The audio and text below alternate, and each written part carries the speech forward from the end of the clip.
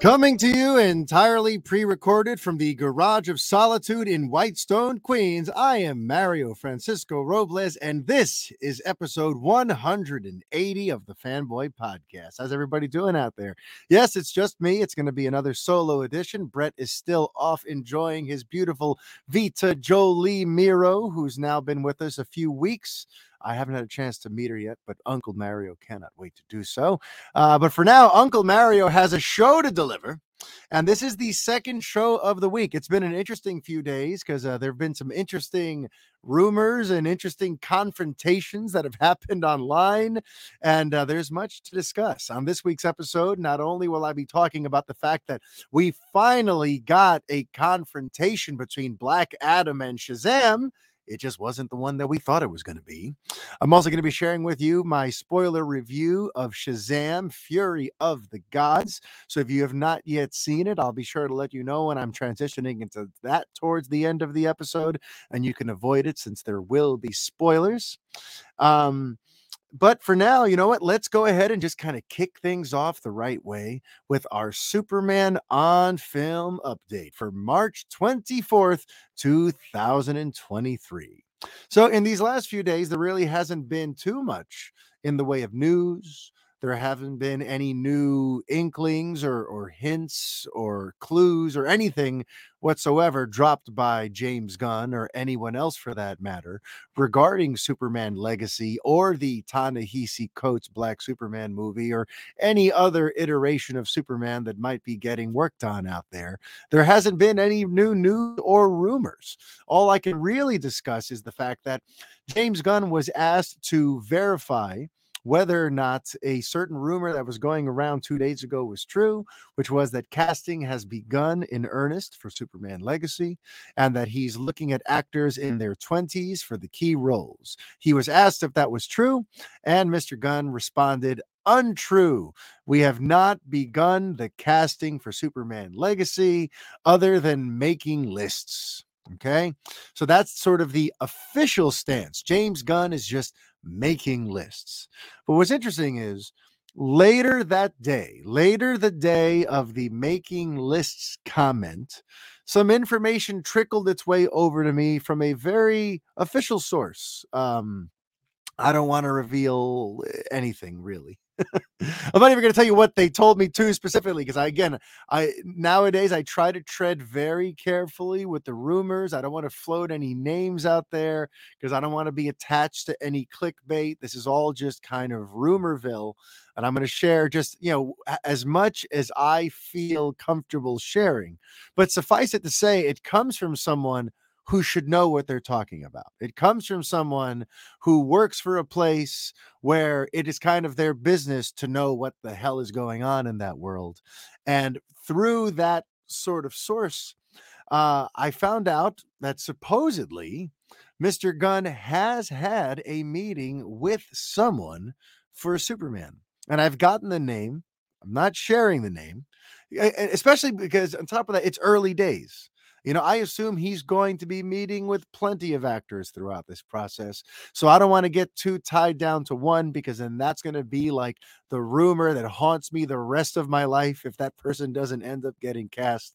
I'm just not going there today. But I will talk to you just kind of loosely about the person so that we can try to look at the bigger picture of the type of actors James Gunn might be considering for our Big Blue Boy Scout. Because what's interesting about this one is it's not exactly what I would predict. It's not exactly even like the type of actor who I would go, oh yeah, that person should be one of the top 3 choices for sure. It's look, I've been talking about this for a few weeks now over on the Twitter. If you're not following me at Superman on Film, I don't know what you're doing. But over on the Twitter, I've been talking about this fact that James Gunn has been sharing interesting imagery when it comes to Superman ever since he took the job, right? He started with images from Kingdom Come. In general, early on, he relied heavily on Alex Ross's depiction of Superman and the Justice League. He also has been talking a lot about All-Star Superman. In fact, like the placeholder image for Superman Legacy is, someone just basically took the cover of All-Star Superman and just added Superman Legacy in big bold letters at the bottom of it. Like All-Star Superman seems to be like his big touchstone, right? So when you factor in the Alex Ross Superman and how he looks, when you factor in the All-Star Superman and how he looks, and you factor in James Gunn's quotes about like Clark being a big galoot, it got me thinking maybe for the first time ever, we're going to get some like barrel chested Kansas farm boy for Superman. One of these Superman actors, one of these built people who look almost like the Superman from Superman the Animated Series, where his neck is as wide as his head, where he looks like someone who's been working the field his whole life and he, understands the value of a hard day's work on the farm. You know what I mean? So, there have been depictions of that big sort of almost oafish Superman where he's a big sort of lovable country boy type. And I kind of thought maybe Gunn was going to consider that because we haven't really gotten that yet, right? Everyone we've gotten is pretty much like tall, lean, strong, model looking men. Christopher Reeve looked like very much like the Superman from the comics, but he didn't look like a barrel chested farm boy. He didn't look like someone who knows his way around a trailer and a tractor and has plowed the fields and has tended to the cows his whole life. He didn't necessarily give off that vibe. Neither did Brandon Routh, and Henry Cavill too. Just very good looking, very muscular, great build. Looks like certain depictions of Superman for sure, but we have yet to see someone who could be confused for the Alex Ross depiction, who just is thicker and wider and almost like kind of like a mountain of a man. We haven't yet gotten that. So I thought maybe for the first time on film, we're going to get that big country Clark Kent. But if this rumor I heard is true, I mean, listen, we might still end up there, right? According to Gunn, we haven't even really touched casting. So it's still super early days. And especially with casting for a film, things happen. Throughout the course of the casting, you might have an initial idea and then you have them read with the other actors and it doesn't fit. And then you bring in someone else and you're going to mix and match until you get that perfect cast and get that perfect person for each role, right? So, we are still early days. We might end up at the big farm boy, but this first name I heard, first of all, they're in their early 30s. I don't want to go much, be more specific than that because again, I don't want you to narrow it down too much, but they're in their early 30s, which is interesting because a lot of the initial rumors we heard were that we were looking at a Clark Kent who was about 25 years old. Remember, that was the initial rumor. Then James Gunn came around and said that that's not necessarily true. All I ever said is that he wasn't in his 40s and he was younger than 40, but doesn't necessarily mean 25. Okay. So this person that I've heard about, they're in their early 30s. They also have a very youthful demeanor, though. They could easily pass for someone in their mid 20s. They have sort of a youthful, sort of baby face sort of thing about them. And that I find interesting too, because if in theory, if we're going from this movie, from Superman Legacy, to where he's a cub reporter and he's a young Clark, but somewhere in the next 8 to 10 years, we hope to get to Kingdom Come. Some baby-faced early 30s who could pass for 26. This person doesn't strike me like they're going to look anything like Kingdom Come Superman in 10 years. This person is going to still look probably about 29 in another, 10 years. They do not look that old. They don't look their age currently. All right. So this is one of those situations where it's a very youthful actor. It's like imagine it's not this person, but imagine like Tom Holland. You know what I mean? One of those like very youthful baby face type of actors. In another 10 years, Tom Holland's still going to look like he's in his 20s. You know what I mean? So this is an actor who's kind of in that mold where he's got a very youthful look and has looked like a teenager for most of their career already. So I don't know how we're going to have this person potentially look like the gray side, the gray in the temple, middle-aged, older Superman for a Kingdom Come adaptation in about 10 years' time. And again, we don't even know if Kingdom Come is going to be where things head. It was just all part of the early teases of what James Gunn seemed to have in mind for the DCU. Everyone seemed to be pointing at Kingdom Come because he kept sharing images from Kingdom Come. So, with that in mind, this actor, when I think of them, I don't see how they could age into that. You know, there's something about them. This is a very youthful babyface character, a very youthful babyface actor. And beyond that, in the vein of their body type and their physical form, right? Superman in the comics is known for being 6'4". We've had actors who kind of range. I think Henry Cavill was 6'1". Brandon Routh was about 6'2". Tyler Hoechlin is shorter than both of them. Christopher Reeve, I believe, was 6'3", or might have actually been 6'4", since he was basically born to play Superman. But yeah, so we're used to a Superman who's at least six something, right? Um, and again, if we're looking at a big galoot farm boy, I'm thinking we're going to get like a 6'3", 6'4", big guy.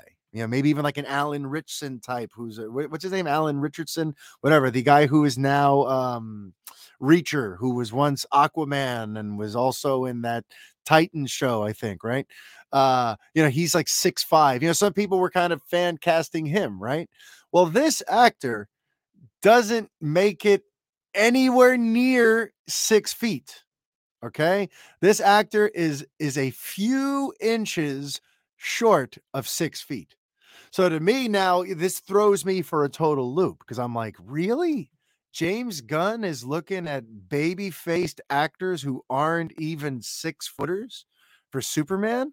Like, to me, that just it confuses me. And it's one of the reasons why, like, I'm not rushing to print this rumor and I'm not rushing to put this name out there because it might be wrong. It might all be wrong. But right now, I'm just kind of speculating, kicking around the idea that if this is true, he seems to be very okay with a Clark Kent an actor in their early 30s who's several inches short of 6 feet tall. And it makes me feel like, maybe he's looking to adapt a Superman that looks and feels almost more like the one from Earth One, right? He looks smaller and skinnier. He looks more like just like a modern sort of youthful guy in his early 20s in the new millennia type of guy. Superman Earth One, if you haven't read that one yet or seen any artwork from it. This actor seems more like he would be more adept for that version of Superman, not the Alex Ross, but the Superman Earth One. And there've been other ones. There've been other ones that show like a skinnier, more meek Clark Kent Superman. And it seems to me, if this rumor is worth anything, that James Gunn is at the very least open to casting someone like that. So that should kind of recalibrate our expectation. Again, assuming that there's anything to this. But the place I got it from, it's someone who wouldn't just say this for the hell of it. Okay. But yeah, so in terms of Superman Legacy, the big update is that James Gunn claims to be making lists, as in, short lists for the actors he would love to have read for each of the main roles. But I've been hearing that he had already a meeting with one particular actor for Superman. And I even thought maybe since they're shorter and maybe since they're baby faced, maybe he's looking at them for Jimmy Olsen, and somebody just got their signals crossed. And since it's for Superman Legacy, they just assumed that this person is reading for Superman. I thought of that. But this actor that they mentioned, they've got dark hair and blue eyes. Like, they look like, honestly, this actor does resemble like a young Clark Kent, I would say, but it just doesn't, it's not who I would cast for like, main line, here is Superman and the heart of his career. It almost made me wonder too, since this actor is so baby faced, I'm like, is it possible that he's going to have multiple actors for Superman and for some of these roles? Since he did say that the timeline is not going to necessarily be linear. and that some of these stories take place in the past, some are in the present, maybe some are in like the ancient history, maybe there's something that's a bit of a flash forward, but he's already said that like the timeline isn't like we just continue from Superman Legacy on and every movie comes out sequentially as if it was a year after that. No, this is a thing where we're going to be messing with the timeline. So when I heard about this actor and the fact that they look like a youthful Clark Kent, I'm like, well, maybe he's casting this one because they'll play young Clark, but he's going to have another actor play the Kingdom Come one who looks more like 30 years older than that. And that makes me wonder too, like, how would people take to that? You know what I mean? It would have been weird if Iron Man was Robert Downey Jr. in the first Iron Man, but by the time we got to Endgame, it was a different actor. Like, I don't think, I that might have been an odd choice, and that might have thrown audiences off a little bit and prevented them from investing as much as possible into, that iteration of the character. But still, since this guy is so baby faced and he does look like he could pass for like a young, almost like college age Clark, it just got me wondering, like, maybe he's going to cast someone in their mid 40s or late 40s or mid 50s for, Kingdom Come Superman in another 10 years. Again, this is me just spitballing. I don't know. All I do know is that if this person gets the job, I'm going to be very confused, and it's going to take a little selling. I'm going to need to see a trailer. I'm going to need to get a little more information before I start doing backflips, because it's not any of the people who I would have put up for the job, and it's not someone who, physically speaking, would be my pick for Superman. So we'll just see. I will keep you up to date on that. If I get any further verification from other sources about this name of who supposedly met with James Gunn for Superman, I will be sure to include that in an upcoming episode. But we're going to move on from Superman on Film Update, since there isn't much more to talk about there.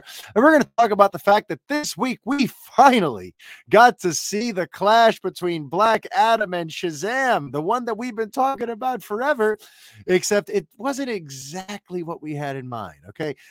No. So Black Adam did not somehow make his way into Shazam Fury of the Gods. No. And Shazam didn't somehow, set up a sequel where they're going to be fighting. No, no, no. This clash that happened, more or less happened online. This clash that happened, and mind you, it only happened from one of the sides kind of throwing flames onto the other side.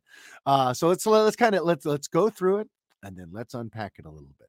Because earlier this week, The Wrap published an exclusive report kind of detailing the way The Rock handled Black Adam and its relationship to Shazam and Shazam 2, and how that might have, hurt the film's overall, marketability or whatever. I'm going to tell you what I got out of it. Some people felt like it was somebody making excuses for Shazam's box office. I don't see it like that, but I just think it's a very interesting story. So The Wrap published a report where the the bullet points of it, the long and short of the report is that Dwayne Johnson vetoed a few things. He used his considerable clout on that set, and the fact that he wasn't just an actor, he was the lead producer on it, and Black Adam really was like his baby. He put that whole team together. He carried the whole thing on his back,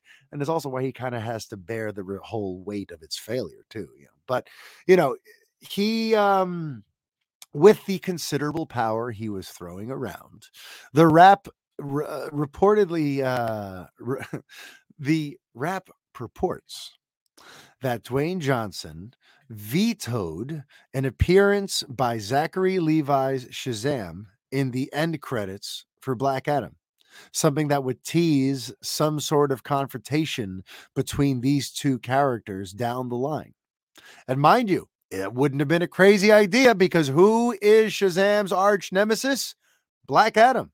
Okay. But for some reason, Dwayne Johnson just did not want to mess with that. He didn't want to touch it. He had no interest in that. So he vetoed Zachary Levi showing up as Shazam. And he also vetoed the Justice Society showing up at the end of Shazam Fury of the Gods, attempting to recruit Shazam to the Justice Society. So that was, those were two major parts of the article. And the other thing that it talks about was just how, that he really was sort of hell bent and intent on building all of his Black Adam plans around this rivalry with Superman that he was very, very, dead set on doing. And what's interesting is somebody over on Instagram posted essentially just the bullet points, like an abbreviated version of the article where it's like just the 4 key points. And Zachary Levi shared that post on his Instagram and added the caption at the bottom, "The truth shall set you free." So Zachary Levi basically just co-signed that article.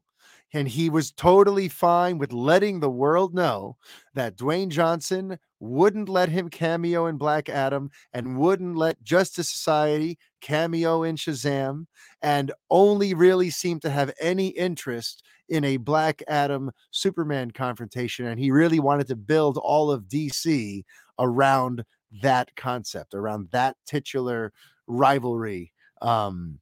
So clearly Zachary Levi saw that and he thought about it and he said, you know what? Screw it. My movie bombed.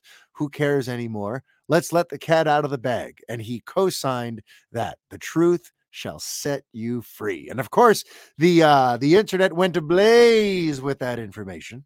People couldn't believe it. There was all kinds of interesting takes floating around. Some people look at it like, oh, but Levi's just got sour grapes. He's being a big baby. He can't accept that his movie bombed. Some cameo by the Justice Society was not going to fix that. So he's just being out of his mind and yada, yada, yada. There's that take. And then there's the people who are wagging a finger at The Rock for doing what he did and acting like he hurt both movies with his decision making. And like all of this really is just an attempt to explain the subpar box office. But I really don't see it like that. To me, you add those cameos, you put those things back in there that The Rock vetoed, and both these movies are going to do still exactly what they did. Those things are not going to change the outcome on either movie. So when I bring this stuff up and when I talk about this stuff ad nauseum, this is not me making excuses, and this is not me saying that Dwayne Johnson sabotaged Shazam and that's why Shazam opened so low this past weekend and is essentially dead in the water now as a franchise. No, that's not the point that I'm trying to make. Because again, you go to Black Adam, even the leaked return of Superman at the end, that didn't give it any noticeable boost. So why would we think that an appearance by Zachary Levi was going to suddenly give it some sort of major boost? You know what I mean? Especially since one of the big arguments for why Black Adam didn't do well is that he's an unknown character. So you're going to take this unknown character who a lot of people don't even realize necessarily that his arch nemesis is Shazam, and you're just going to have Shazam pop up at the end of it. And it's like, and Superman, like, I guess it probably would have had to have been either or, right? You can't have Superman show up and tease a confrontation and then Shazam separate of that show up and tease a confrontation. So it seemed like The Rock chose one over the other. So if you swap out Superman for Shazam, like I said, it's not going to make a difference. If Superman didn't make a difference, there's no way Shazam was going to do it. So Black Adam was going to fall on its face, whether that cameo was there or not. And then with Shazam Fury of the Gods, same thing. It's an end credit sequence. Suddenly having the star of a bomb that came out in October was not going to suddenly make this March movie sell any better. You know what I mean? It doesn't make sense. So anyone trying to argue that Johnson's vetoes are the reason for the box office failures of both movies, they're just, they're mad at The Rock, and maybe they have good reason. I'm pretty annoyed at The Rock myself, but you really can't hang that box office on him and his vetoing of the cameos. And and just real quick about his power on these sets, because some people are a little put off and confused by that too. Like, how could The Rock have the power to just veto the whole Justice Society from Shazam? Like, he doesn't own DC, he doesn't own the Justice Society. How could he have done that? He was just the star of one movie. And meanwhile, they said he had to jump through flaming hoops to get Superman in his movie and to get Henry Cavill back in the suit. So which is it? Did he have to jump through flaming hoops and work real hard to get the characters he wanted in the movie? Or did he just have the power willy-nilly to decide who shows up where? Well, allow me to explain that for you. With the Justice Society, it's really rather simple. There were no other plans. There's no other competing version of the Justice Society currently in DC's plans, and there weren't any last year either. So when The Rock was putting together Black Adam and it was filming in 2021 and all that kind of, and in pre-production in 2020 and all that, like, he basically took temporary stewardship of the Justice Society. And that was easy to do because, again, at the time, Walter Hamada didn't have any plans for them. So when they were putting that script together and he submitted a script that included the Justice Society, nobody gave him any flack about it because that was the nature of the story of the movie Black Adam. They were going to need Justice Society there as sort of the foil to him and the ones to try to rein him in and all that kind of stuff. So he got free reign to include them. He had a hand in casting them.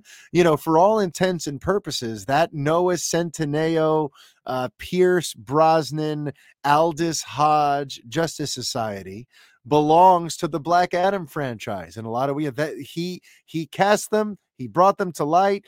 The options on their contracts are for Black Adams 2 and 3. Like they're indelibly linked to Johnson and that production. Okay, Superman's another story.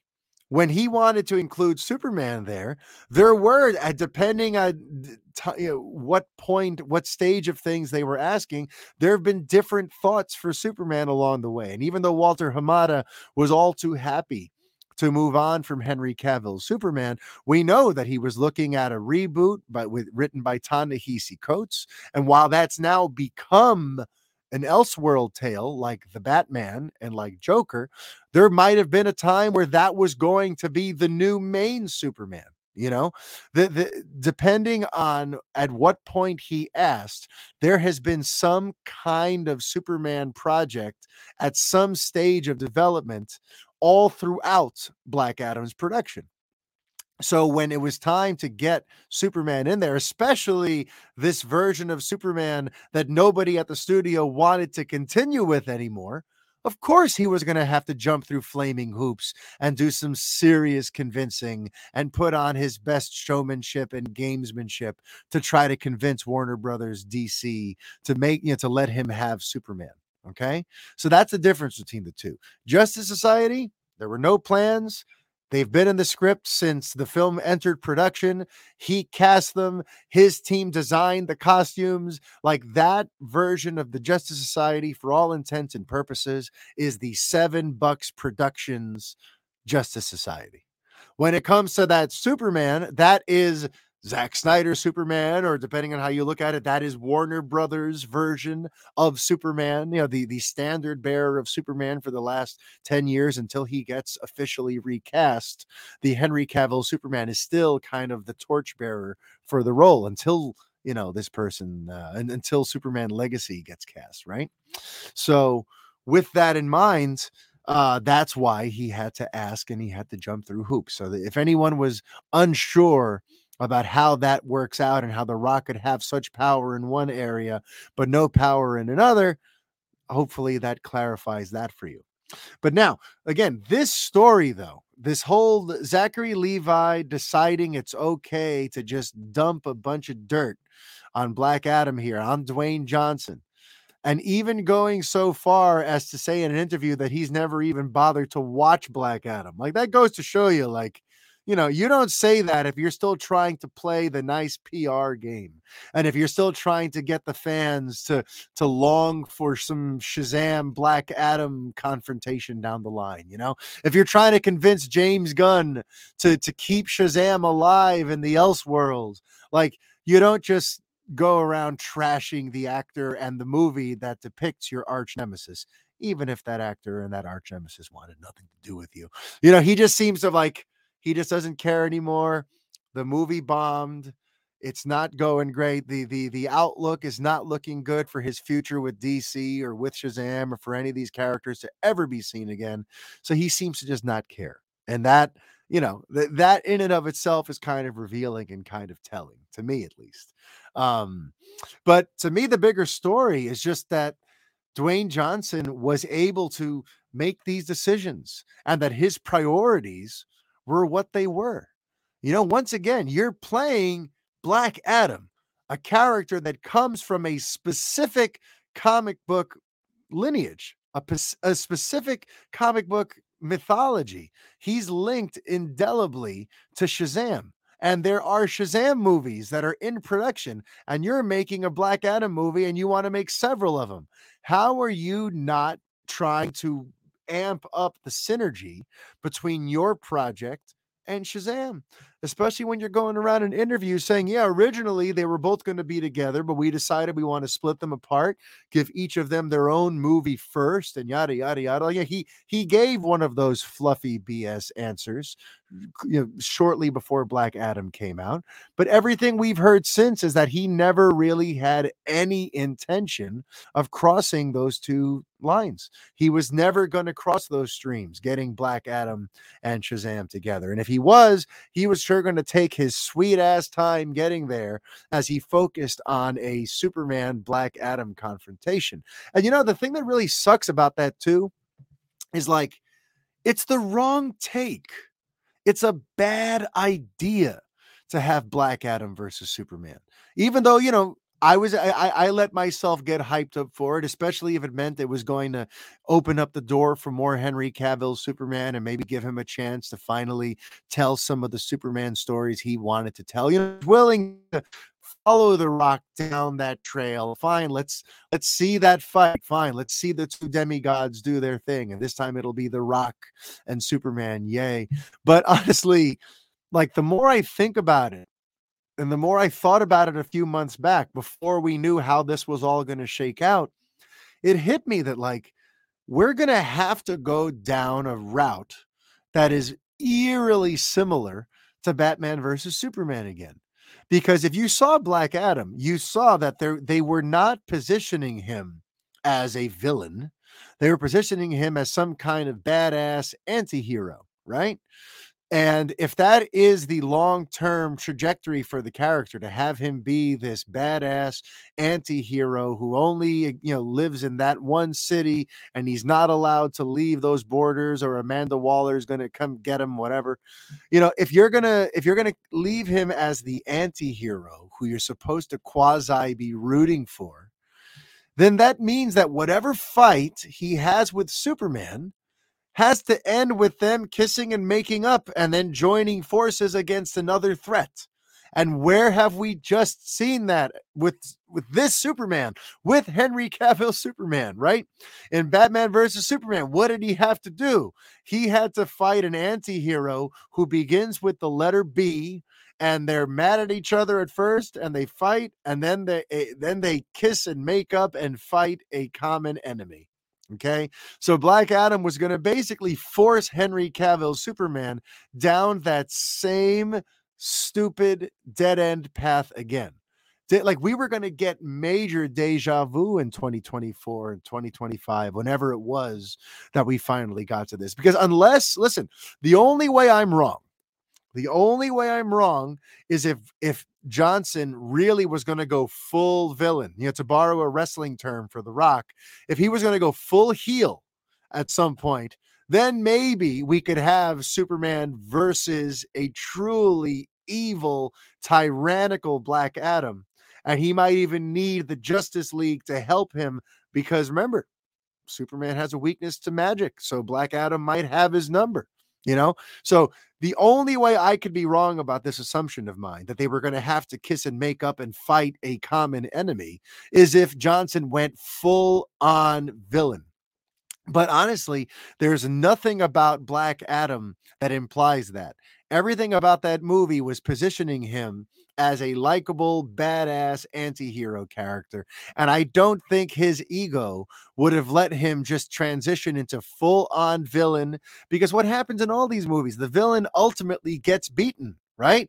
Or he would join the good guys at some point. But like no matter what, you're going to have a thing where Black Adam either joins Superman's side, and it's just like we've been there already. We've been there. So unless The Rock was willing to go full villain and have Black Adam like killed off at the end of whatever this arc was, it was going to ultimately end up with Black Adam being the hero who helps the good guys against someone else, you know?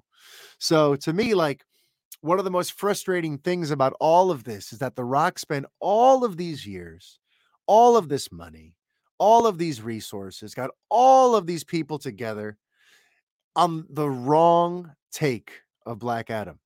He put them all together and had them working in vain on a crappy version of Black Adam that had a dead end ahead of it.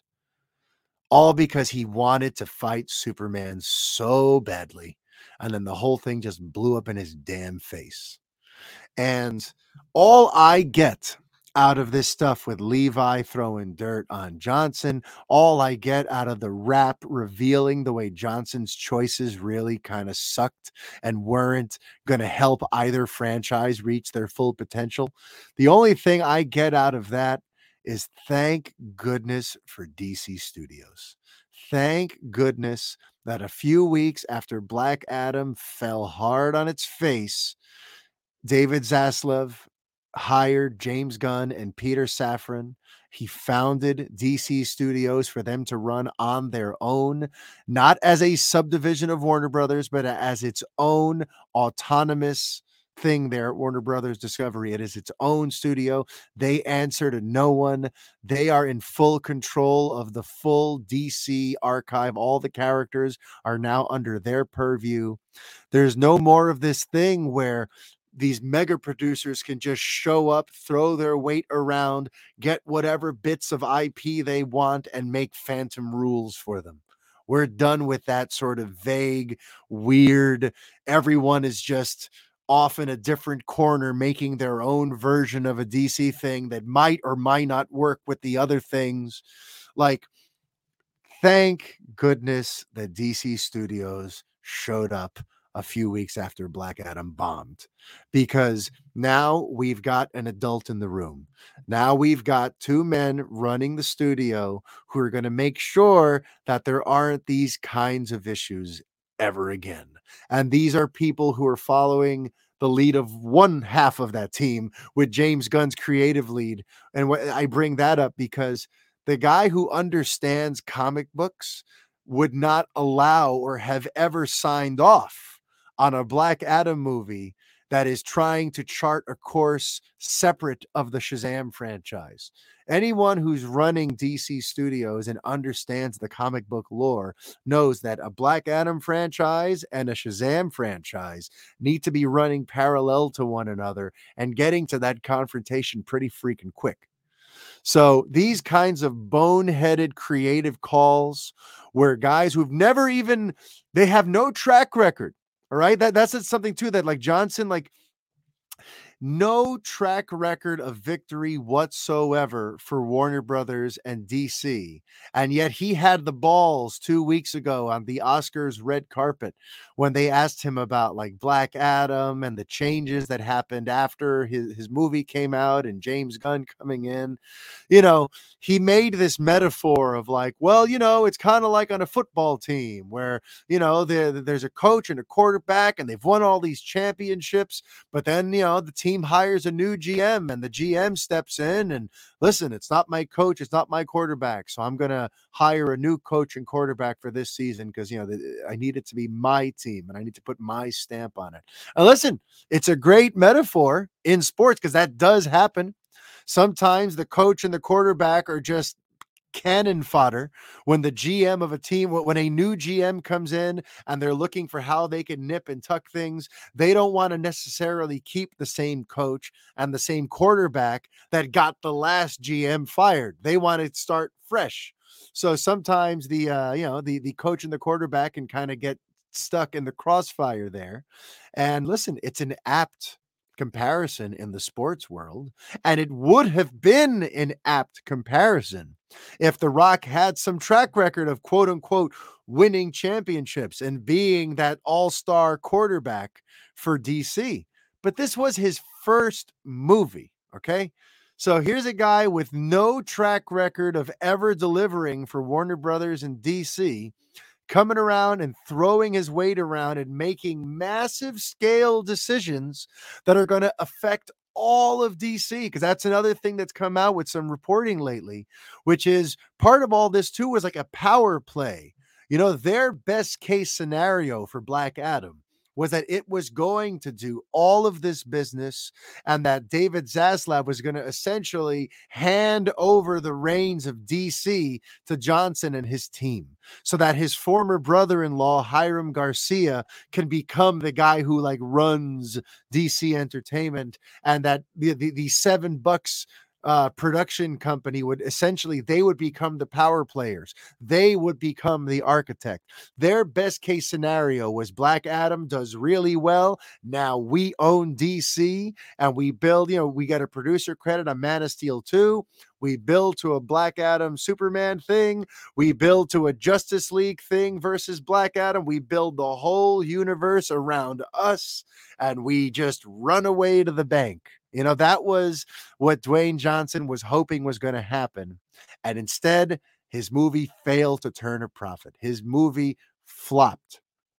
So it's fascinating to think, though, too, because DC Studios arrived, a month after Black Adam flopped. And what's fascinating about that is, what if it hadn't, right? It almost makes you feel like David Zaslav had been taking a wait and see approach with how Black Adam did. Or maybe James Gunn and Peter Safran were taking a wait and see approach. Because what do you do? What do you do if Black Adam comes out and all of a sudden it's a huge runaway success? Number one at the box office for 3 weeks in a row, and the word of mouth is powering it to these crazy box office numbers, and it's a runaway hit like Venom was a few years ago, where the critics hated it, but it still made almost $1 billion. Or it's a runaway success like Deadpool was back in 2016, where, hey, it's rated R and it's a character nobody's ever heard of, and it's loosely related to the X-Men movies, which were in their own state of limbo at the time of 2016. There were all of these things working against Deadpool, and then that $66 million movie made like $700 million. Had Black Adam come out and done something like that, where an unlikely hero is born, and all of a sudden, all of pop culture is like galvanizing around, whoa, that Black Adam movie was badass. Do we get DC Studios a month later? It's interesting kind of just looking at the timing for when DC Studios was formed, because again, if Black Adam knocks on the door of $1 billion, right? And all of social media is ablaze talking about Black Adam versus Henry Cavill's Superman, and everyone just cannot wait for this confrontation. And it's all anybody's talking about, like happens sometimes when CBMs come out and they really grab pop culture's conversation points, Had that happened, why would David Zaslav bring in James Gunn and Peter Safran and form DC Studios in an attempt to sort of reboot everything? You wouldn't do that, because in theory, Black Adam will have shown you that no, there's still mileage in these characters. Because look, and we just launched a new one. Black Adam is a new guy and people love him, and he's going to link with Superman, and now we're going to run off to the bank. And next year we've got Shazam, and we've got the Flash, and we've got Blue Beetle, and we've got Aquaman. We should stay the course. If Black Adam does really well and you're someone who works at Warner Brothers Discovery, you're going to be thinking we should stay the course. But the fact that that didn't happen created like the perfect storm, the perfect like stars aligning for James Gunn and Peter Safran to step in and go, okay, clearly the previous iteration of DC is not working. This Black Adam movie just bombed. Even James Gunn's The Suicide Squad didn't do as well as it could have done back in 2021, although a lot of people chalk that up to the fact that it was available at the same day and date for free on HBO Max. But you look at that, you look at like Birds of Prey, you look at some of these other like underperforming DC movies, and Black Adam was kind of like the final nail in the coffin, where it's like it didn't do well and the critics hated it. So it wasn't a particularly strong movie for us. So it's not helping our perception and it's not making us money. So it's time to move on, you know? And again, it just makes me wonder who was the one waiting on the sidelines, right? Because it sounds like Zaslav really wanted Gunn and Safran as his like brain trust. He was picking their brains. He was using them to find his Kevin Feige. They were the ones kind of steering him in the direction of what DC is going to need to do in order to really kind of save itself. So we know he was talking to them throughout all of 2022. So it's like, did he offer it to them and they said no and held on? And then after Black Adam bombed, they saw like a perfect moment and they're like, well, now they're vulnerable. Now Warner Brothers Discovery, they need somebody to come in and right the ship. So now that Black Adam has bombed, now we can come in there with all this leverage and go, well, we've got a plan. We know how to fix DC, but you're going to have to let us reboot it and start it over again in our image from our creative sort of, center here. So did they wait for that perfect opportunity? Or was it Warner Brothers Discovery that as soon as Black Adam came out and they saw, well, that experiment didn't work. We gave Johnson all of this leeway. We let him make all these big decisions. We gave him Henry Cavill's Superman. He spent $60 million on more reshoots. We gave him every opportunity to deliver us a hit movie, and he didn't do that. So it's time to move on and get a fresh set of eyes on all of this DC stuff.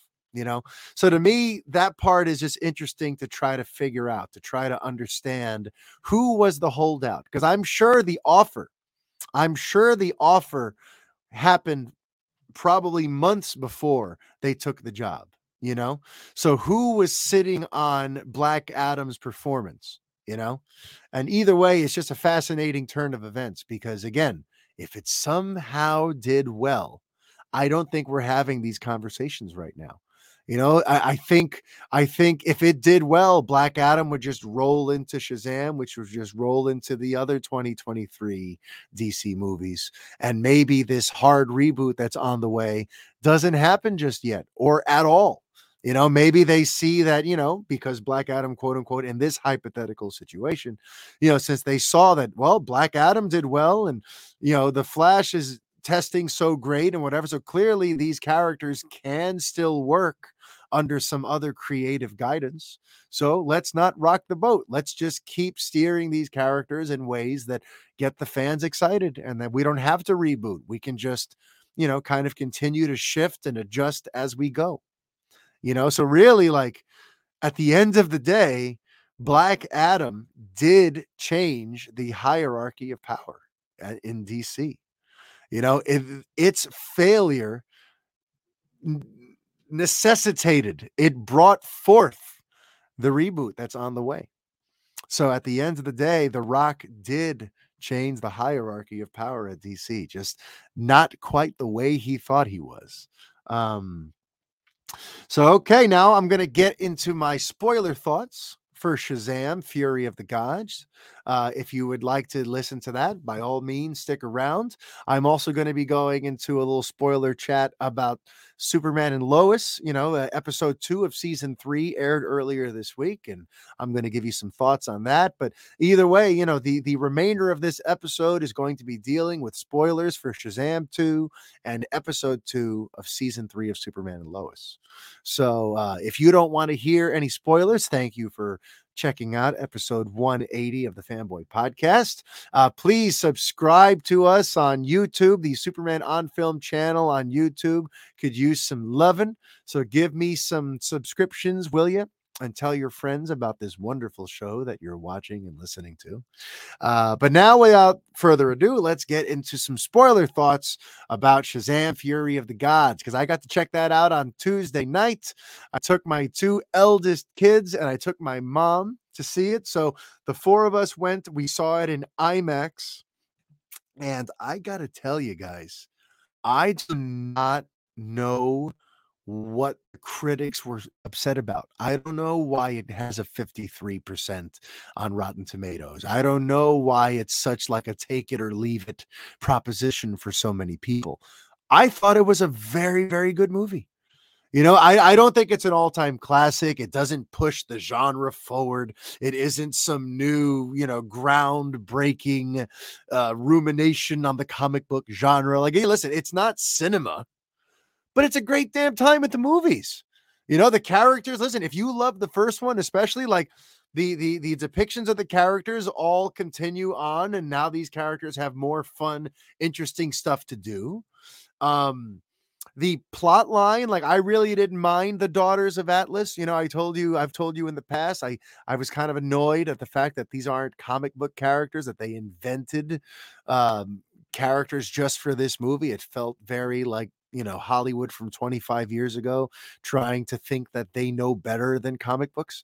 But no, I really enjoyed the Daughters of Atlas. I thought Helen Mirren and Lucy Liu and the other surprise one in there, I thought that they acquitted themselves nicely. I thought the plot did a good job of explaining who they are, what they are, why they are, and and to me that's a big key here. You always want to have good villains, and the villains actually had a compelling motivation, and our heroes had their own interesting internal conflict there within the Shazam family, that all the different dynamics at play made for some pretty nice drama and some pretty like heartfelt moments. I mean, listen, I cried.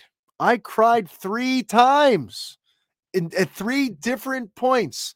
At Shazam Fury of the Gods, I was sitting in the theater because it grabbed me by the heartstrings, and it is such like a sincere, sweet movie. If I have to try to put on my more critical thinking cap and try to figure what it is, I haven't even read the reviews. I don't know what it is that people didn't like.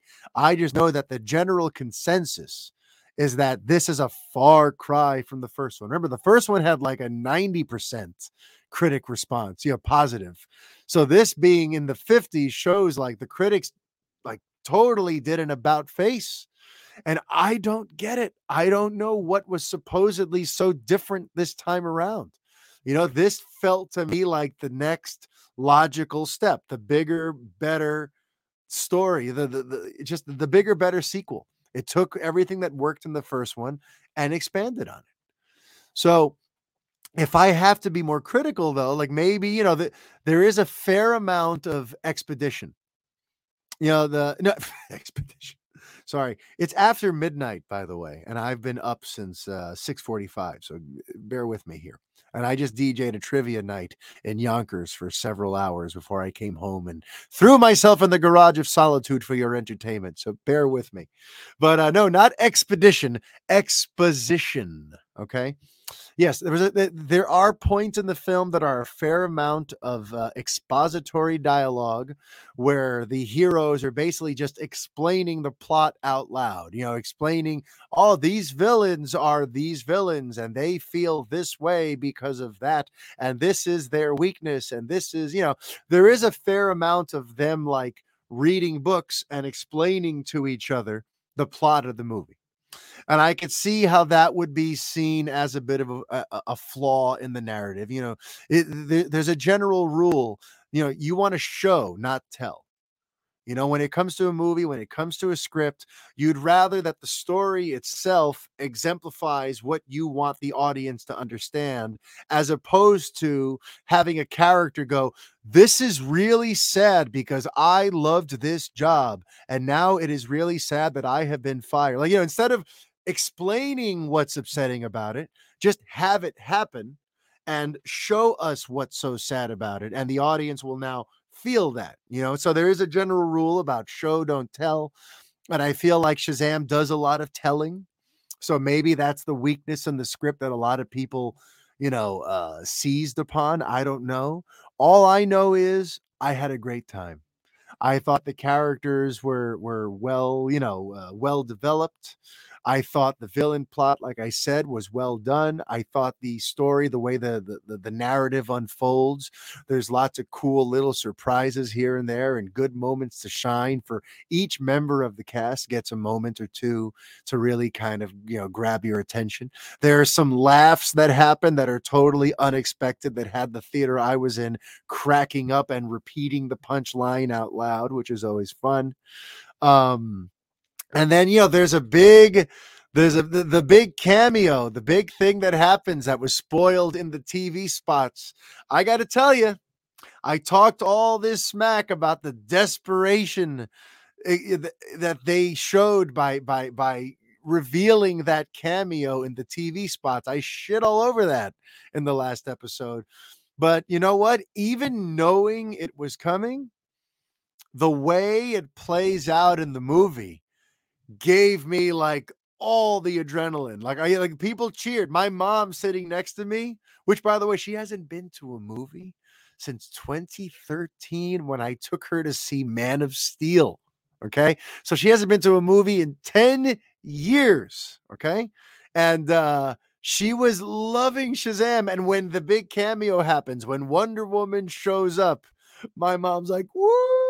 Like it was, and you in the theater, like, it was a generally big, it got a pop. It got a pop, to borrow another wrestling term. Um, but yeah, like every step of the way, I had a really good time, which is Fury of the Gods. I don't know where the hate comes from. It's not an instant classic, but it's a very fun, very well done, nice time at the movies. It's 2 hours and 10 minutes that I was very happy to spend. There wasn't any time where I looked at my watch. There wasn't any time where I'm like, oh, okay, there it is. There it is. That's why people are crapping on it. It had a good first hour and a half, but look at this terrible third act. We found it. Like, no, the other shoe never dropped. There was never a point where I realized where the hate was coming from. No, on the contrary, I had a great time. And even through the two post-credit sequences, because yes, there is a mid-credit and a post-credit at the very end. If you do go this weekend, be sure to stay for both. Although honestly, it's pretty bittersweet now because there's no way they're going to continue on. I don't see how Shazam 3 can happen with these box office numbers I'm seeing. It seems like damn near an impossibility. Um, if I have to pick at one thing though, so the one thing that I'm like, ugh, on, and it's a big one, but it still didn't damage my overall enjoyment. But Zachary Levi, like his portrayal of Shazam bothers me. And it bothered me in the first one too. So it's not a new problem. And it's something where, like, if you were able to make peace with it in the first one, maybe you'll continue to make peace with it in the second one. But for me, Levi does not act like Asher Angel. He does not act like the actor who played Billy Batson. He does not try to mimic him at all. And on the contrary, he plays Shazam like he's even like younger and goofier than Asher Angel is. And it doesn't really make sense. It makes sense on the surface, right? If you're trying to say like this is a little boy in a superhero's body then yes, on the surface, you want to have Shazam kind of have a bit of a youthful, childlike energy. But Asher Angel doesn't have a youthful, childlike energy. Even in the first one, he's kind of like a tragic hero. He has the thing in the first one where he was abandoned by his mom, and he's this lonely, orphan, and even in this one, he's older. He's grown quite a bit. By the way, I think that would have been another issue with Shazam 3, where like now he really like he would have been like 20 by the time they made Shazam 3. But either way, in this one, he's bigger. He looks more filled out. He looks like a man, and he doesn't seem like a goofball at all. And yet, when you look at Zachary Levi, he still plays him like a big, excitable, goofy kid, and meanwhile, it's not like that happens with all of the Marvel family, all of the Shazam family. The guy who plays Freddie Freeman, I forget Adrian, what's his name? Not Adrian Brody. That's the guy from The Pianist. But whatever, Adrian something or other, the one who was almost the Flash in Justice League Mortal, but now plays Captain Every Power in Shazam: Fury of the Gods and in these Shazam movies. The guy who was also in what was that show, The OC? Anyway, I'm giving you like his entire filmography, but I can't remember his name. That guy, you can tell he worked real hard to seem like a grown-up version of the kid who plays Freddie Freeman, whose name also escapes me, but I know him from the It movies with the Andy Muschietti It movies. So the Freddie Freeman actor, who's great, by the way, he's great in this one too. He's a scene stealer in both of these movies. But when he's in his grown-up form, the actor who plays him grown up, like even kind of mimics some of his body language and some of his delivery, which to me makes perfect sense. But Levi, for whatever reason, and David Sandberg apparently never told him otherwise, but like he doesn't act like Asher Angel. He acts like a big, goofy, just just a big dumb kid in a superhero body.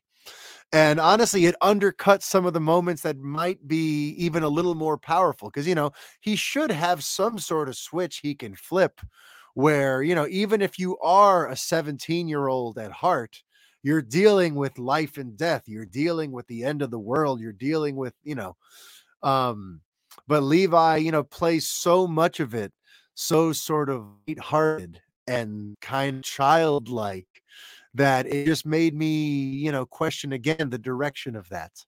How was he allowed to not portray a grown-up version of Asher Angel's Billy Batson? Why is he just playing a kid in a grown-up's body? So if that bothered you in the first one, it's going to continue to bother you in this one. And that's what happened with me. But overall, I found the journey itself, the ride itself, I thought was pretty damn great.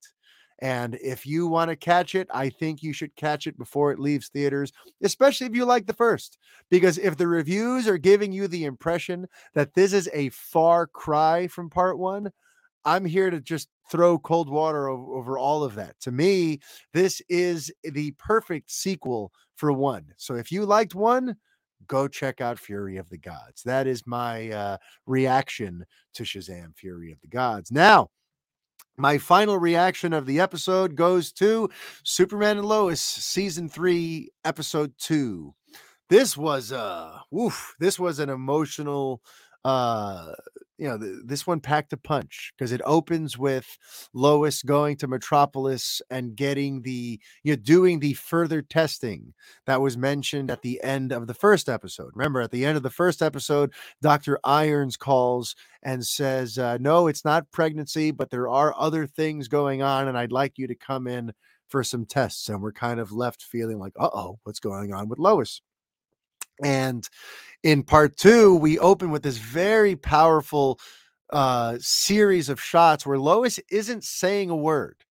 She's just, we're kind of focused and transfixed really on her face, on her performance, as we see Lois kind of go through all the different phases of like getting the news that we need more tests, going to Metropolis, being in the medical gown in the room, waiting for the doctor coming in and performing the tests, going to the doctor's office for the follow-up and getting the results. Like they kind of, it's a bit of like a time lapse. You get the feeling that several days have gone by, but without any words.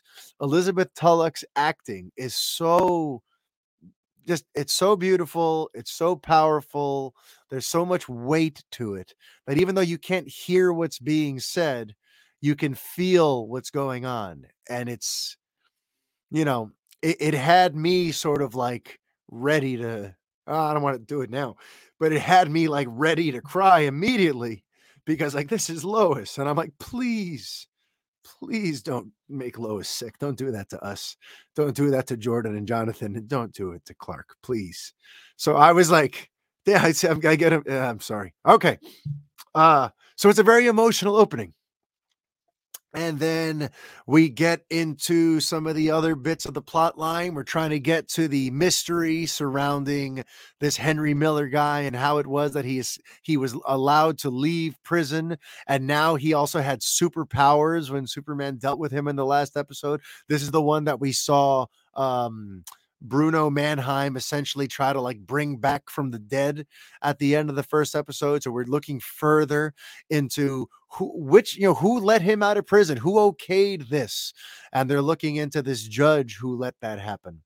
And then in the meantime, you have the teenagers having their own plot line where there's this big party going on in Metropolis, and it's a TV show. So of course, all the teens in the show end up there, even though it's in Metropolis. And not in, apparently, none of them even knew the person throwing the party. The whole thing begins because Nat, I finally got it. Nat Irons, John Henry's daughter. Natalie mentions to Sarah that there was someone on her Earth who she thought was pretty cute and who she might have wanted to date, but she hasn't met anyone like that on this Earth. And Sarah's like, what's his name? And she finds him because, again, this is a multiverse. So there's a copy of that guy she liked. There's a copy of him in this Earth.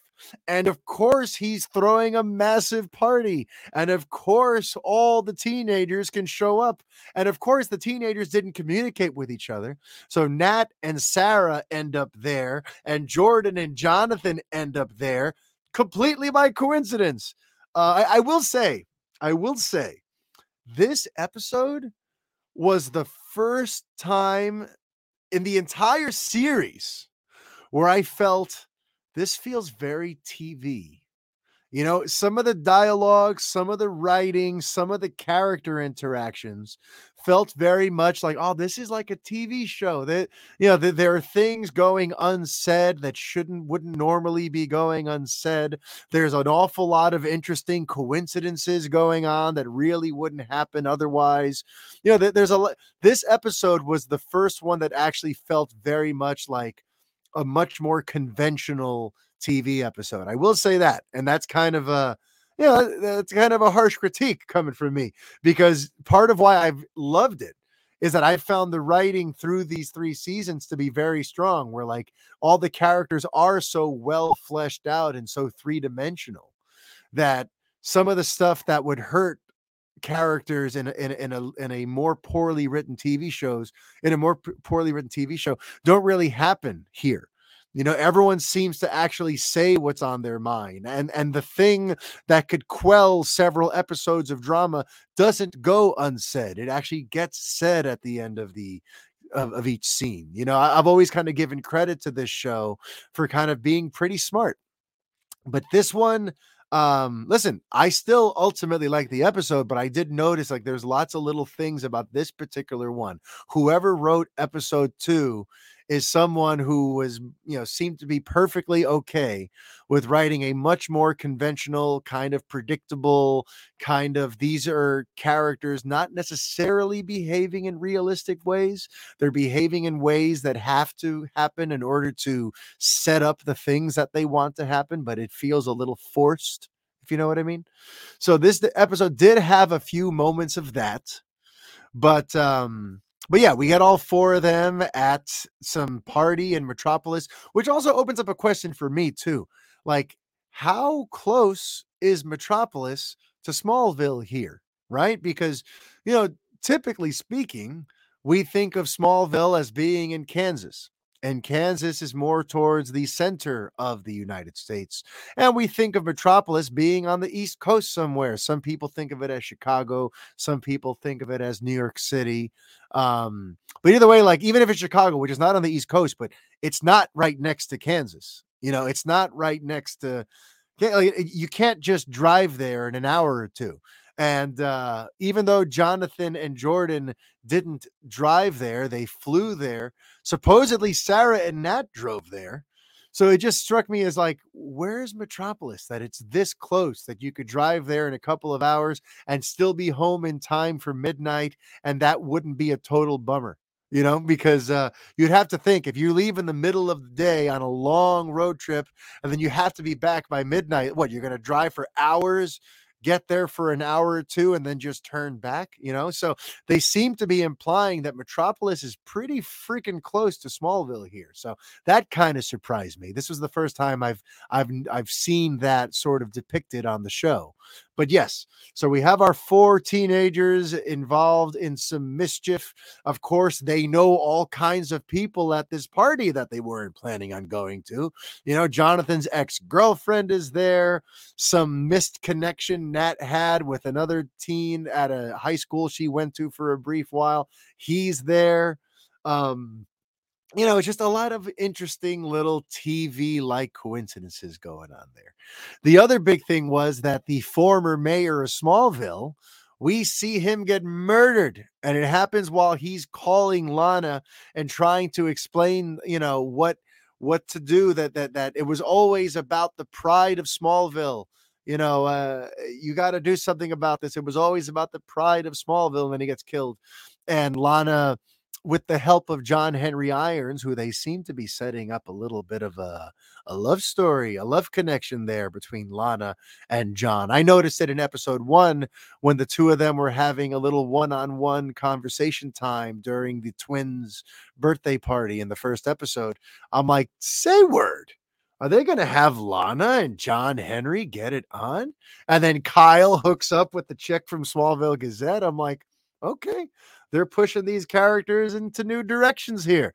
But yeah, they continue down that path here. Lana has some dinner with John Henry and then talks to him about what happened and this whole thing about the pride of Smallville. And they go and they start investigating the mystery of that. And there's a little like hidden note in a crest in the mayor's office. You know, so either way, so that plot line got a little further, and I'm still very intrigued by that. There's this character, this hooded figure with a face that shape shifts. It's very almost like Rorschach, but it's like a female voice. And I think she's from the comics. I've seen some artwork that I'm sure I could probably look up who that character is. But and maybe one of you wants to tell me in the comments or something. But there's this weird creature that's working in cahoots with Bruno Mannheim, who killed him and seems to like not want anyone to find out this secret and doesn't like, you know, that the former mayor told Lana about it. And you know, the plot continues to thicken with that weird hooded figure with the shape-shifting face. And we also got to spend some considerable time with Bruno Mannheim. This time, Superman tracks him down, and they have an interesting one-on-one conversation in Bruno's house. And you know, the actor, he brings it. He, you know, his voice is super. I mean, he's got like Darkseid's voice, and you know, he grounds Bruno in an interesting way. You know, he's not just a pure villain, he's a compelling villain who sees himself as the hero in his story. You know, all the best villains don't see themselves as villains, and this Bruno Mannheim that we've met is certainly no exception to that rule. He sees himself as the good guy, and it's going to be interesting because he didn't seem particularly intimidated by having Superman at his house at all. And, this is someone who seems to wield some sort of great power and seems to have some interesting tricks up his sleeve with some of the stuff he's working on in the lab. And they mentioned Intergang this time, by the way. Superman mentioned that he's the suspected leader of Intergang. So that was cool to hear. And it's going to be interesting to see kind of how that plays out.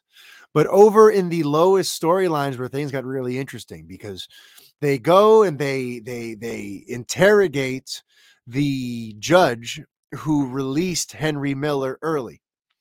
And apparently she had been convinced to release that guy from jail because he apparently was, fatally ill, critically ill. He had a tumor and he didn't have long to live. So he got special permission to leave.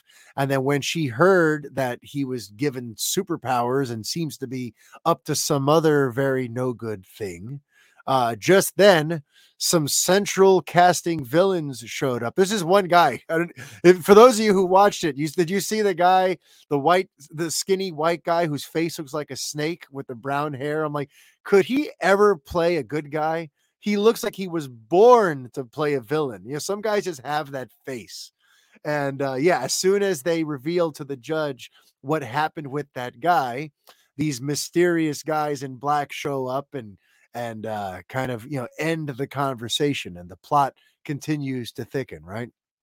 And Lois sticks behind, sticks around, and we end up in like a suicide situation where the judge is so distraught over what's gone on and seemingly about the people who she's pissed off now who may want to come after her and the trouble that she's in, that she wants to throw herself off the roof of the courthouse.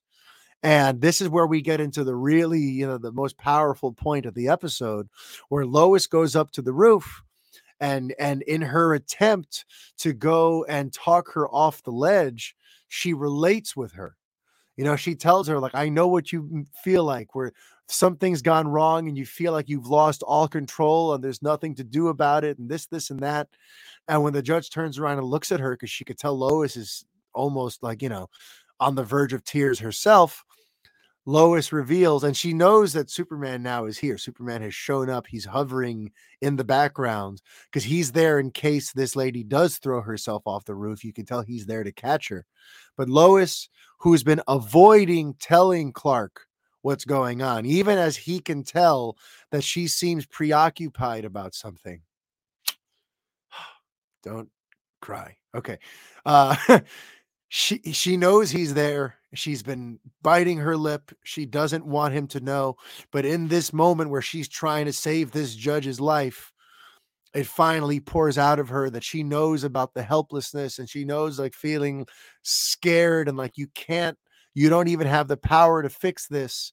And she revealed that she's been diagnosed with a stage 3 cancer and it's aggressive, and she's terrified, basically. And she saves the judge's life. The judge climbs down and they have a moment, and then everyone leaves. I'm not going to do it. Damn it. Hold it together, Mario. But when Superman lands on the roof and they hold each other and they hug, and he he seems so vulnerable there. And it's like to see Superman so vulnerable and so sad and so scared because he can't save her this time. Think of all the times he's been there to save Lois, to be there. And similar to what happened with his dad dying of a heart attack and he couldn't do anything, he can't save Lois this time.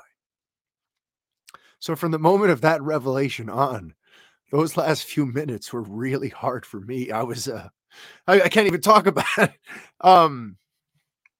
So that was powerful. And then when they tell the boys, I put myself in their shoes, and I'm going to get it together in a second. I promise. And this is hard for you to listen to. It's even harder for me to try to push through it, but I'm going to do it. Especially because I don't think it's true. I don't think she's sick. I don't think she is. I think, I'm feeling the plot line because I'm putting myself in the shoes of all the characters involved. but I still think Lois is being manipulated. I do not think for a second that she's actually sick. In fact, she might actually be pregnant. I don't know. But the reason I think this is um sh- in one of the other scenes after she tells Clark, and now they're at Smallville and they're talking about it further, she once again brings up, yeah, Dr. Irons was concerned, so she ordered these expedited tests, and she told me about it. And it's hard to detect, but it's very aggressive, and this and that. As soon as I heard that, I'm like, no, no, no, no, no, no, no. This is Dr. Irons working in cahoots with Bruno Mannheim. Her brother, the John Henry of this earth, was probably a member of Intergang. Remember in the first episode, she tells Lois that her brother died because he got caught up with the wrong kind of people. And I think the wrong kind of people is Intergang and Bruno Mannheim. And Bruno seems to know that Lois is sniffing around again. And he knows that Lois and Clark have always tried to catch him red handed in some way. So I think he's doing this to kind of throw Lois off his trail. He's using and manipulating Dr. Irons to make Lois think that she's sick in an attempt that it'll buy him time to do whatever it is his big plan is doing. Because there was some other bit of dialogue there from Mannheim. I don't remember it now, unfortunately, where he seemed to um he mentioned something about Lois and something about being found out. Like I walked away from one of those interactions feeling like, oh, so he knows that they're looking into him. So it makes me believe that Dr. Irons is either being manipulated by Mannheim or actually works with Mannheim. And maybe she wasn't so against the group of guys that killed her brother. Maybe she's part of Intergang herself, you know? But when they brought that up right there, it diffused my concern for Lois's well being. Right there, I'm like, wait a minute. No, no, no. She's not actually sick. She's being manipulated, and this is all part of the bigger plot point here. And maybe the big surprise towards the end of the season is I was pregnant all along. And for season 4, we're going to have a third super baby in the family. So that is my theory. This was another really, I thought it was a very good episode. Some of the dialogue, like I said, some of the setups too, where it felt very much like this is very TV right now. But I was still there for the ride. I still love this depiction of Superman. I'm still obsessed with their relationship. I think Clark and Lois are such a great, compelling couple to watch. And the fact that they were able to make me feel all these things to where I couldn't even speak, even knowing that I don't think she's sick. It's just a testament to how much they pulled me into their character's reality. That whether it's real or not, I felt it. And even though I didn't think about, because by the time she tells the boys and it goes to their sort of emotional reaction of hugging their mother, by the time they have that scene, she had already delivered that bit of exposition about Dr. Irons expediting the tests and this and that. So I had already kind of went, oh, so you're not sick. And yet I still felt it though, because still Jonathan and Jordan don't know that. Lois doesn't know that. Clark doesn't know that. So nobody in that scene knows that they're being hoodwinked. They just know that they're having arguably the worst conversation a family could ever have, which is that mom is sick and might not make it. So I believed it. I felt it. And, Superman and Lois continues to deliver on the types of Superman storytelling that I love. There's real emotion, the relationships matter. Superman is just Superman and he behaves the way Superman should. And just all in all, another strong episode. The winning streak continues. There has not been an episode yet of this series that I thought, yikes, that was a clunker. So the winning streak continues. And I think that about does it now for episode 180 of the Fanboy Podcast. If you enjoyed this show, please like, rate, review. By all means, subscribe. Tell your friends about the show, please. Help us continue to grow. If you'd like to send in a topic or a question, feel free to send it over to thefanboypodcast@gmail.com. You could also follow the show on Twitter at The Fanboy Show. You can follow me on Twitter at Superman on Film. And until next time, be kind and stay fanboy. Adios.